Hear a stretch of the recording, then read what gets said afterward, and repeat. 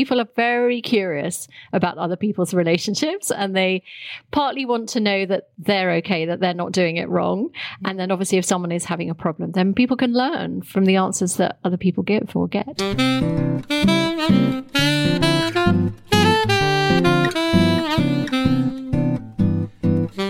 Hello and welcome to Good Sex, Bad Sex, a podcast from metro.co.uk. It's a bit like a boxing match, but with a bigger ring.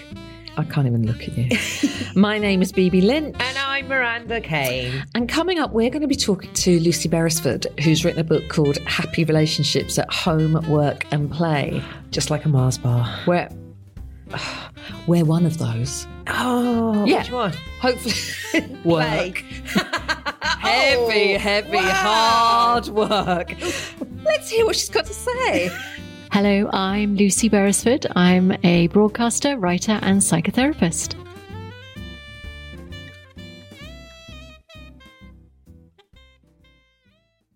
Lucy Beresford. Beresford?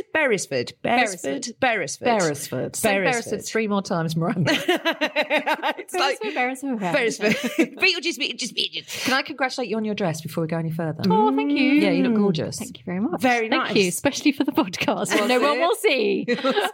No.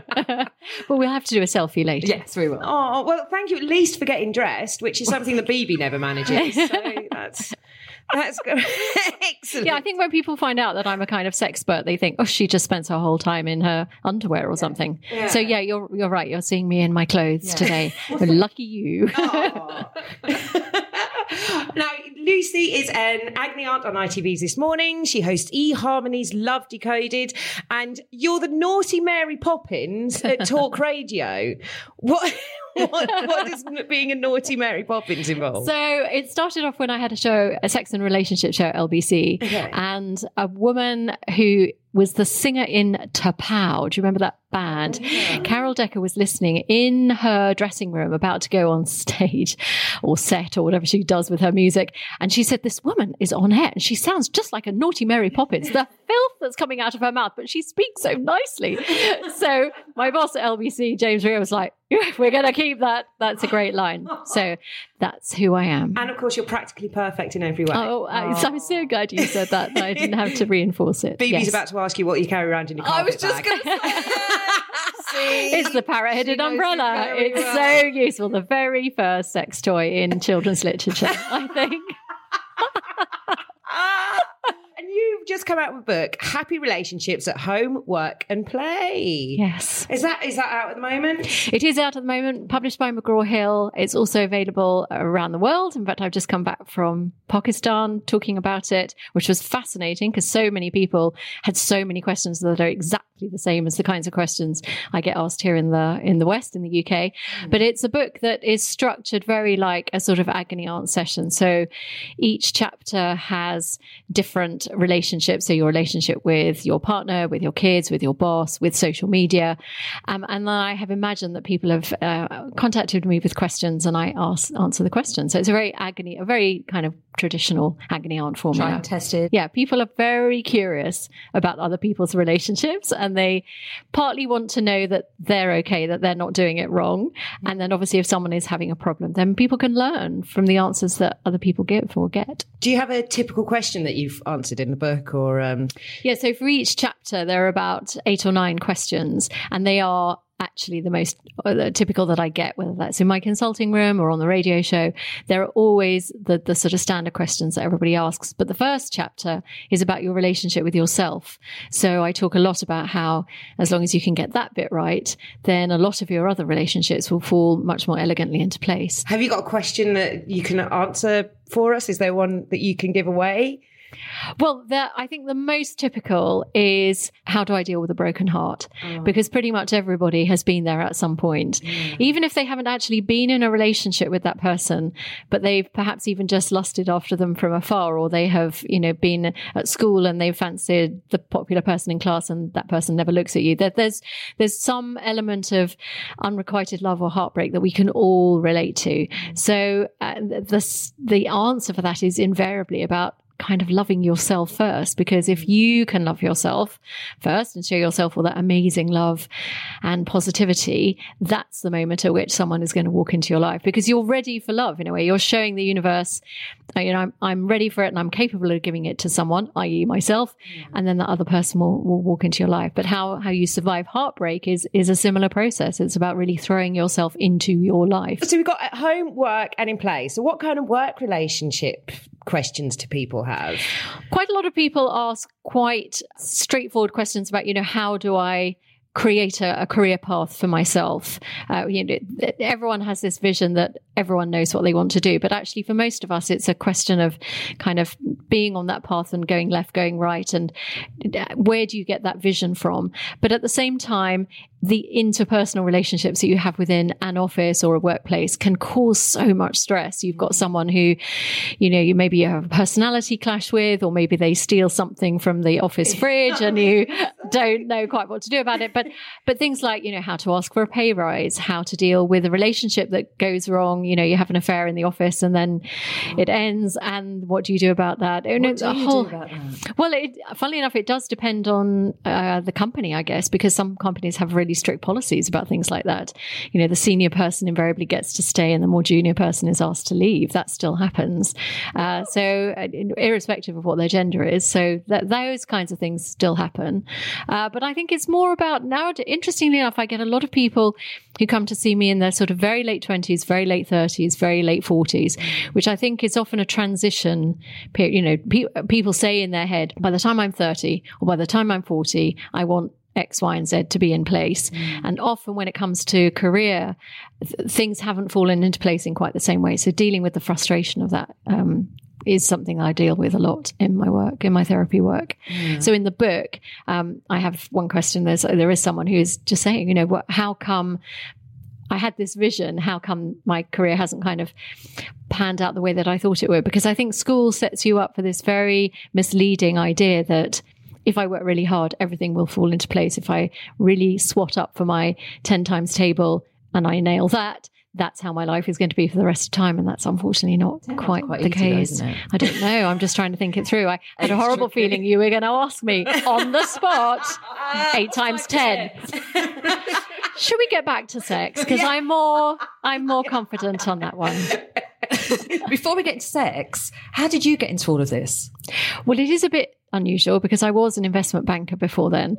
But I think that was a bit of an anomaly because my first degree was in English literature. And so I did my 10 years in banking and I did love it. I enjoyed the kind of opportunities I had. But there was something that wasn't kind of really hitting the sweet spot eventually. And I sort of retrained as a therapist. I remember going into therapy myself and just thinking, this is so interesting, talking about myself. This is really fascinating. And then very quickly I got asked to do some things for ITV along about relationships, and that it just really took off from there. I think people enjoyed speaking to someone who kind of looked like they'd had a little bit of experience but wasn't too ancient that they couldn't perhaps necessarily tap into what everyone was enjoying. So some old 50-year-old on this sofa. 50-year-old.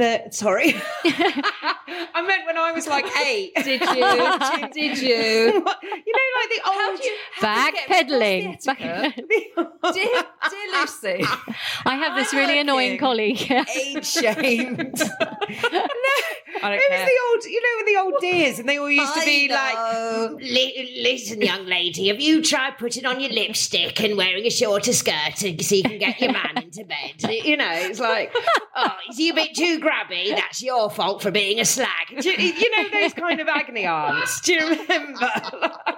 Exactly. And at some point, someone was saying, "Oh, this woman obviously has had sex. That's okay. Let's keep her." Yeah. So that's how it all started. Do you have private clients? Yes. So I see patients for one-to-one psychotherapy as well. Do you get, have any of them mentioned me? I am That's bound why by they're in therapy. confidentiality. Yes. Do you become emotionally invested in people? I think as a human being, if you're going to do the therapy right, you can't but help have some kind of human connection. Traditionally, you're not really meant to give yourself away. You're not meant to give too much of yourself away. But over the years I've been practicing, which is now 20 years, I've discovered that you can't do it too clinically, because at that point you become like an automaton and the other person isn't going to get any help at all.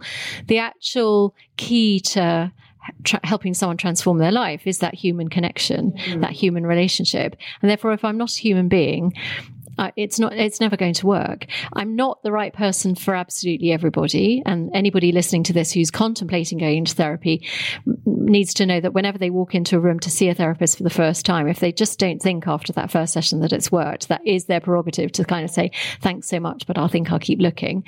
But if you do make that connection, it's transformative to both of you, actually. I've learned so much. At the back of my book, I thank my patients for teaching me so much, because they're the ones that are doing all the work. Yeah. I break my therapist. I was gonna say. No, the only way I break them is, and it's a really positive way, I swear a lot, and my therapists invariably do not swear off, when I first start seeing them, and then a little while in, when they start swearing to the level I do, I know I've got them. But got them in what way? What are you trying to achieve? I don't know. Stop analysing. Sorry, force of habit. No, I don't know. It just makes me feel like, yeah, they like me because they're saying fuck. Is it like on Super Nanny when she comes down to their eye level? Yes. Yep, you want to get into the sandpit, I will come with you. But actually, it's very important because so many people censor themselves, particularly when they're in front of someone like me, particularly if I sound a bit like Mary Poppins. They'll be thinking, but I can't say fuck, and I can't say shit, and I can't say horrible things about other people. And very quickly, I feel I've got to convey to these people that I am very happy with whatever they say and whoever they say it about and whatever they want. There's so much self-censorship that goes on that you have to give them permission to say whatever they want to say. We're going to go back to sex now. Before we go back to sex, it was quite arousing when you said fuck. Good. Miranda, over to you. Excellent. It's working. It's working. Is it couples as well that you see, or is it just so? Because one of the things that I wanted to talk about that came up when I was reading about your book was love in a sexless marriage, and I think there's going to be quite a few people out there that are feeling this. So, do you think that's something that comes to all of us? Because there's so many people that I know, that we all know, that are married and going, "Oh, we're married, so we don't have sex anymore." So it's like, is that a thing? So they all talk like that as well. Yeah, they have that they're all accent. pirates. It was shocking, wasn't it? It was shocking that you did that. I had a mouthful of water. I would have gone, thank you, Lucy, for stepping in. Don't ever do that. Maybe that's the thing. The longer you've been married, the more pirate-like you sound. Yeah. I don't know. Yeah. That's and then my when they theory. turn around and say, like, do you fancy it tonight? And they just go, ah. It's like, is that a yes or a no? What is that? With my hook. Yes, exactly. For pieces of 8. I don't have any. I've got a piece of 7. I've got no piece of 8. I've got an after 8. I've got an after 8. Which is it? Oh, I know lots of interesting things you can do with an after 8. Oh. I knew we'd So break is her. this how you get love in a sexless? This is how you resolve your sexless marriage. But I think you're right. I think there are a lot of couples that do go through this. I certainly wouldn't say all, and I don't think it is the majority, actually, not least because I think nowadays there are so many more opportunities for people to sort of learn about things and to assert their own sexual desires, that actually I think gone are the days where people sit in silence more often. However, there are definitely things that happen within a relationship, particularly a long-term relationship, that kind of make you just feel a little bit more resistant to the erotic charms of the other person. And that could be circumstantial. You've had a baby, or you've had 2 or 3, and there's just either not the physical will, you just feel a little bit blur about yourself, or you've just pushed a, turkey-sized human being out of your vagina and you don't really want anyone to go there. Or you could just be, you've known each other so long, you've got into this kind of groove, which is a slightly dangerous place to be fair. And because that leaves your relationship vulnerable to attack, I think. Other people looking there and thinking, oh, well, I'll have a go at that. Oh, is that like a grass is greener kind of thing? Yes. So it's like, oh, why must I be with the person who I sit watching X Factor with when there's this person who is dressing up for me? And exactly. I did a TED talk last year which was called Infidelity to Stay or Go, and it was really exploring that idea of whether, if infidelity does unfortunately hit your relationship, does that automatically mean curtains for your relationship? And you'll have to listen to the TED Talk to find out. But I do definitely think that if you don't pay attention to those sort of very habit forming little grooves that you get into as a couple, particularly when it comes to sex and other bedroom activities, then you probably are leaving your couple open to some kind of external invasion. I think the separate bedroom idea is a good idea. I think that sounds quite sexy. There are definitely times in a relationship where a sort of enforced absence does make the heart grow fonder. But unfortunately, I think there also comes a time where people think, oh, well, I'll just, you need a bit of sleep and you've got a cold and you're getting up early to play golf or whatever it might be. That there's a reason why somebody thinks, oh, okay, I'll just sleep in the spare room this once. And then it becomes again a habit, and you forget that erotic connection, that intimate sort of skin on skin contact, which is just so delicious and so powerful. Even if it doesn't automatically always lead to penetrative sex, just to know that you can have that kiss and that cuddle is better for your relationship than the symbolism really of you being in separate rooms. So separate beds you could easily do, or separate mattresses. Have two bunk beds. Oh, that's an exciting. One's a car and one's a rocket. Oh, and you swing over one side. It's a variation on swinging on the chandeliers, I guess. You turf the kids out and say, you go and sleep in Mummy and Daddy's bed and we're going to bounce around here. But I think sometimes people do become a little bit obsessed about their sleep patterns for very good reasons. It's a really important part of our recuperation process every night. But if you could have like two single beds pushed together and create your double bed out of two separate mattresses, you'd be amazed how that improves the quality of sleep for both people, and also separate duvets. So you can definitely have bedtime activity that doesn't involve the other person having to schlep to a different room, because I just think that feels so punishing. And not exciting. Not exciting, no, because it never seems to arise out of that. It's always about, can you go there because you're snoring too much and I need a good night's sleep? Or it's a negative reason. Yeah, it's a negative rather than a positive. Could you be in a long-term relationship that had no sex, Miranda Kane? Not us. I was going to say that's a given, presumably. We managed very well, haven't we?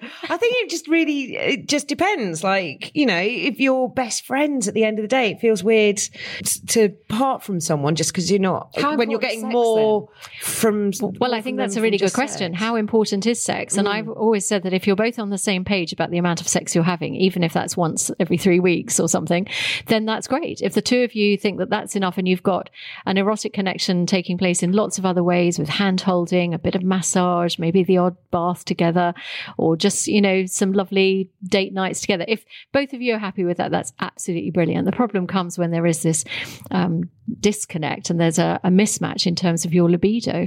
That is more tricky, actually. What would be your advice for if someone obviously wants a bit more sex than the other person?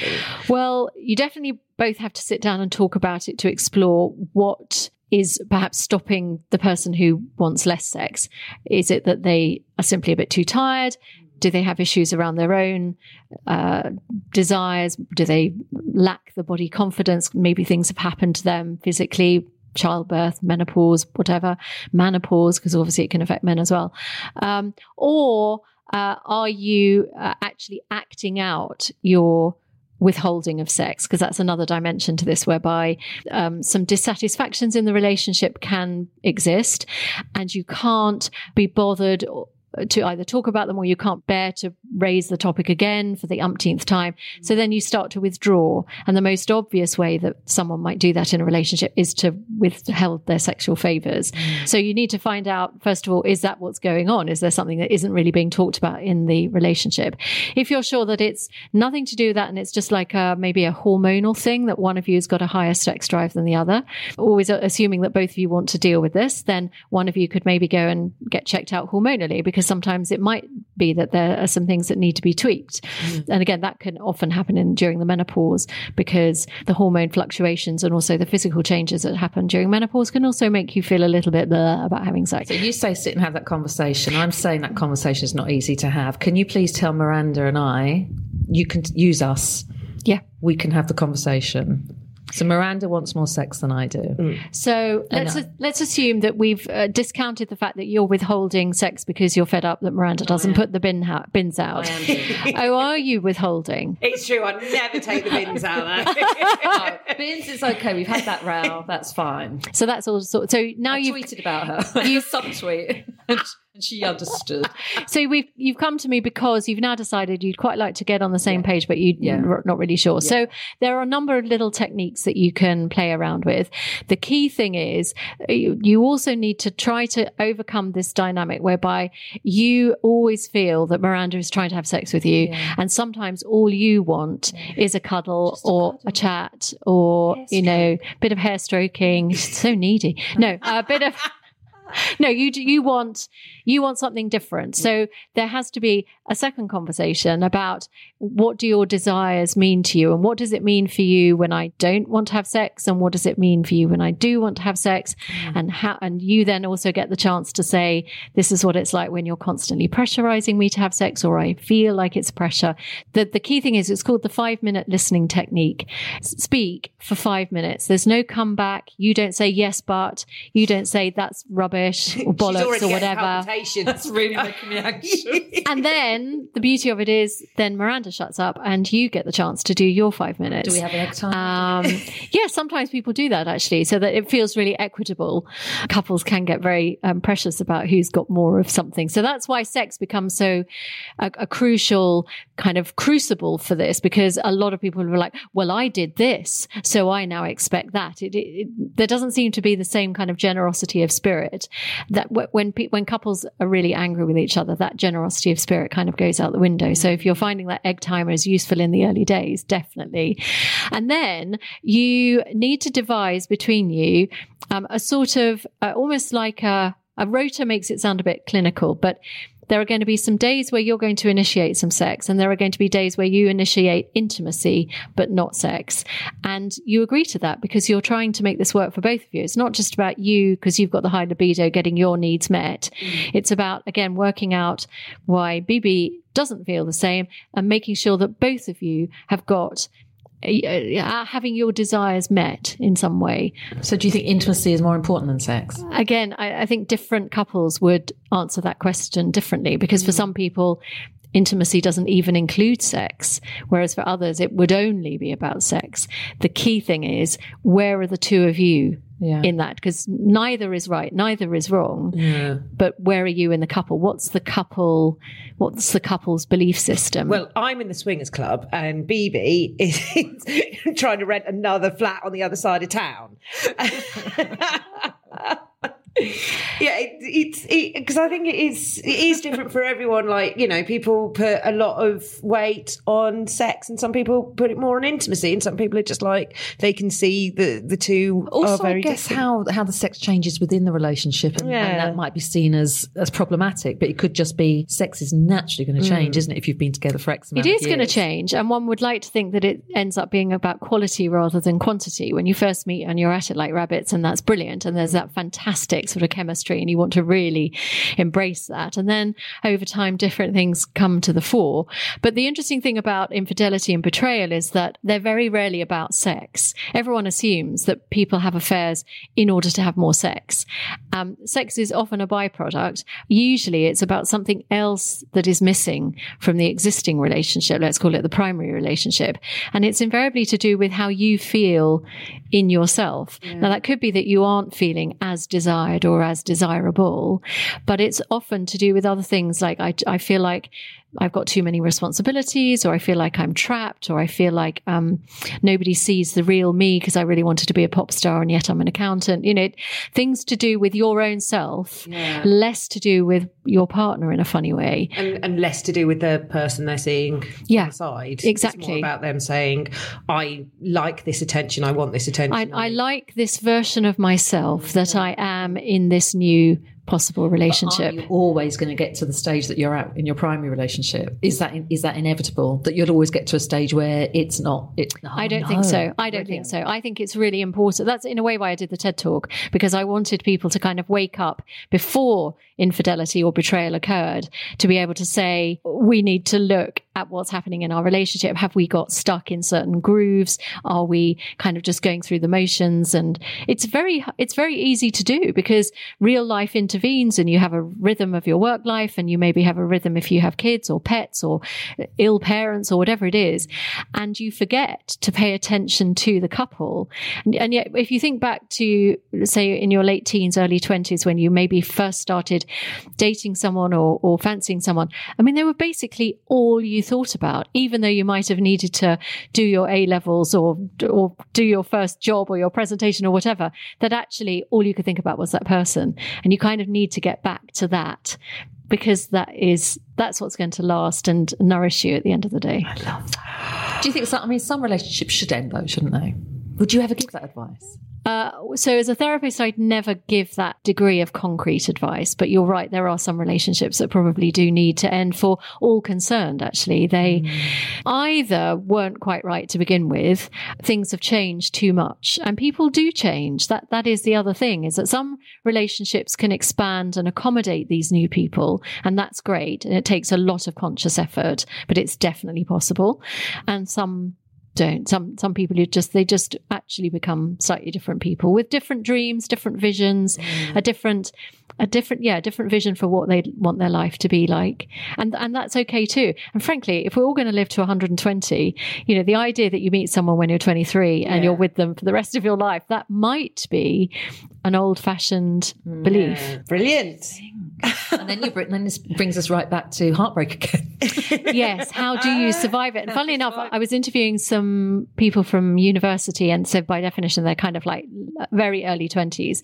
And they're absolutely certain they're never going to start dating anyone until they're 30, because they are very worried about the whole kind of heartbreak thing. And they want to kind of have 10 years where they don't have any heartbreak, which is not quite the way to do it. You kind of need to go through a bit of it to be able to prove to yourself that you can survive it. Because if your first heartbreak happens at 40, you'll probably be crushed forever, because you'll think, well, I'll never get over this. Whereas if your first heartbreak was with David during the time you failed your French mock, I'm just, randomly thinking of someone. Random David. Yeah, my random David. Wow. But that I failed my French mock because I just thought I'll never get over this. This man has dumped me, and life is over.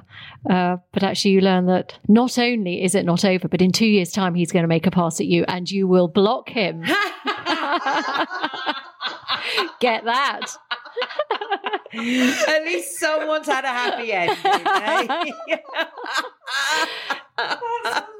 But you do have to go through something like that, and it's horrible. I was talking to a friend even today, and she's just discovered that someone she was with has just got someone spectacularly quickly after they split up, and it's hard. That's a horrible feeling, but I also know she will get through that. Yeah, I hate those ones where it's like, where they've been with someone, I know someone who's done it, and they're like, I'm just not ready for a relationship, and then like that. They're in a relationship with someone, and it's just But I also think like young people are getting heartbroken just a little bit every day. Like we have ghosting, but we call it ghosting and zombieing. Yes. And it's like, when we were all growing up and we didn't have apps and stuff like that, and a bloke stopped talking to you or another person stopped talking to you, that would be heartbreak. But nowadays they get it they call it ghosting. What's zombieing as opposed to ghosting? I think it's where they stop talking to you, but then like in 6 months' time, then they come back as if nothing has happened. Yeah. And you're like, what? I've kind of meant to suddenly just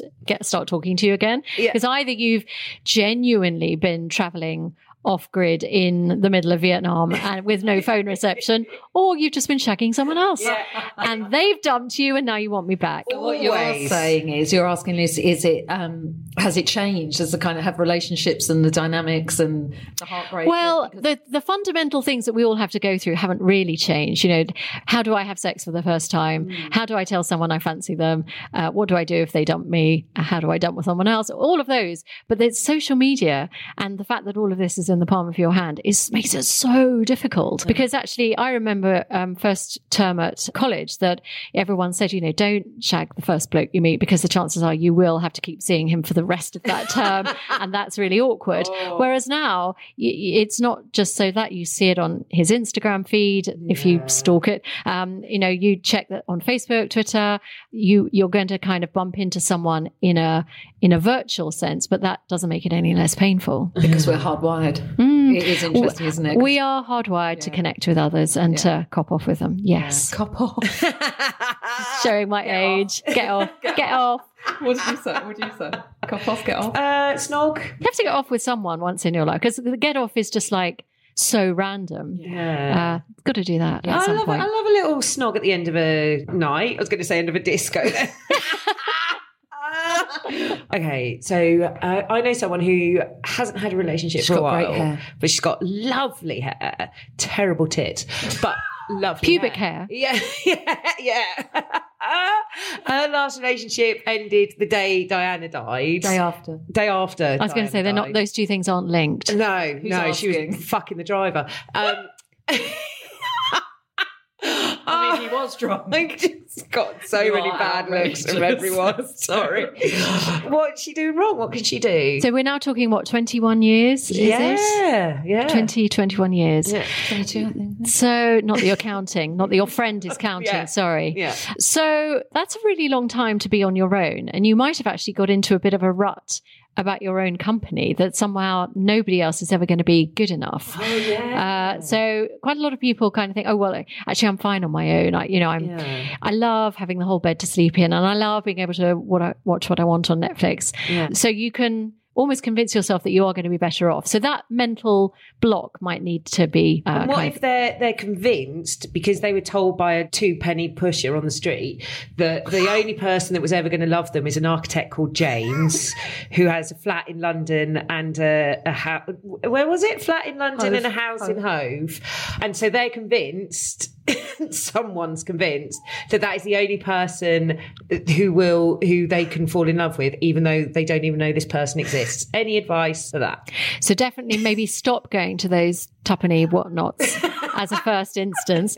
And does this person actually think that James exists in this lifetime or a different lifetime? She's fairly convinced. So I think we maybe they need to think about the way that the universe works, that actually it could be another lifetime. So free yourself up. If James is meant to come along, that would be great. Yeah. Or the architect or whoever he's meant to be with the two homes Stop or whatever. Googling James Architect's House in Hove, yes. Yeah. Perhaps stop the obsession would be my first bit of advice. And again, I think it's always worrying if you do have too many if you have a checklist and you kind of need to have a vague destination of wanting to be with someone who loves you, I hope, a healthy person who loves you in a healthy way. But at the same time, you don't want to be so prescriptive that you miss out on all the beautiful other people who aren't called James or who aren't architects. Yeah. So it's a bit like saying, I need to go to this destination and I don't know how to get there. Yeah. So I'm going to put it in my sat nav.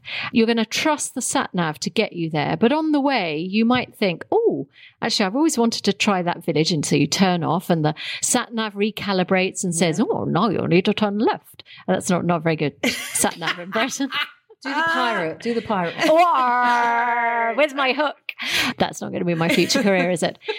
So you have to open yourself up to as many experiences as possible. Otherwise, maybe the reason why I'm colluding with this person at the moment, but maybe the reason why James, the architect, hasn't come yet is because he's not available yet or he's not ready yet. So you've got to find some other people to hang out with first. Not that aren't crackhead psychics. Preferably not. Yeah. Maybe someone who's got more in common with you. Yeah. Don't hang out in Hove. Just go for some bigger options. Yeah. Maybe go on dating websites. Maybe say yes to every invitation. If someone invites you to a party, just throw yourself out there. And the universe will think you have to, this isn't very psychotherapeutic. It's slightly more mindful and spirit junkie-ish, but put yourself out there with the energy that you want to have. What is your friend's, what does she want to feel by having James, the architect, in her life? And she needs to function from that place, from that energy. Thank you very much, Lucy Beresford. And you can find Lucy's book, Happy Relationships at Home, Work and Play, pretty much on like Amazon and everything. All good bookshops or off on my website, Hey. lucyberesford.co.uk. And she's got her TED Talk, Infidelity to Stay or Go. Is that right? Correct. Yay! Thank you so much, Lucy. Thank pleasure. you.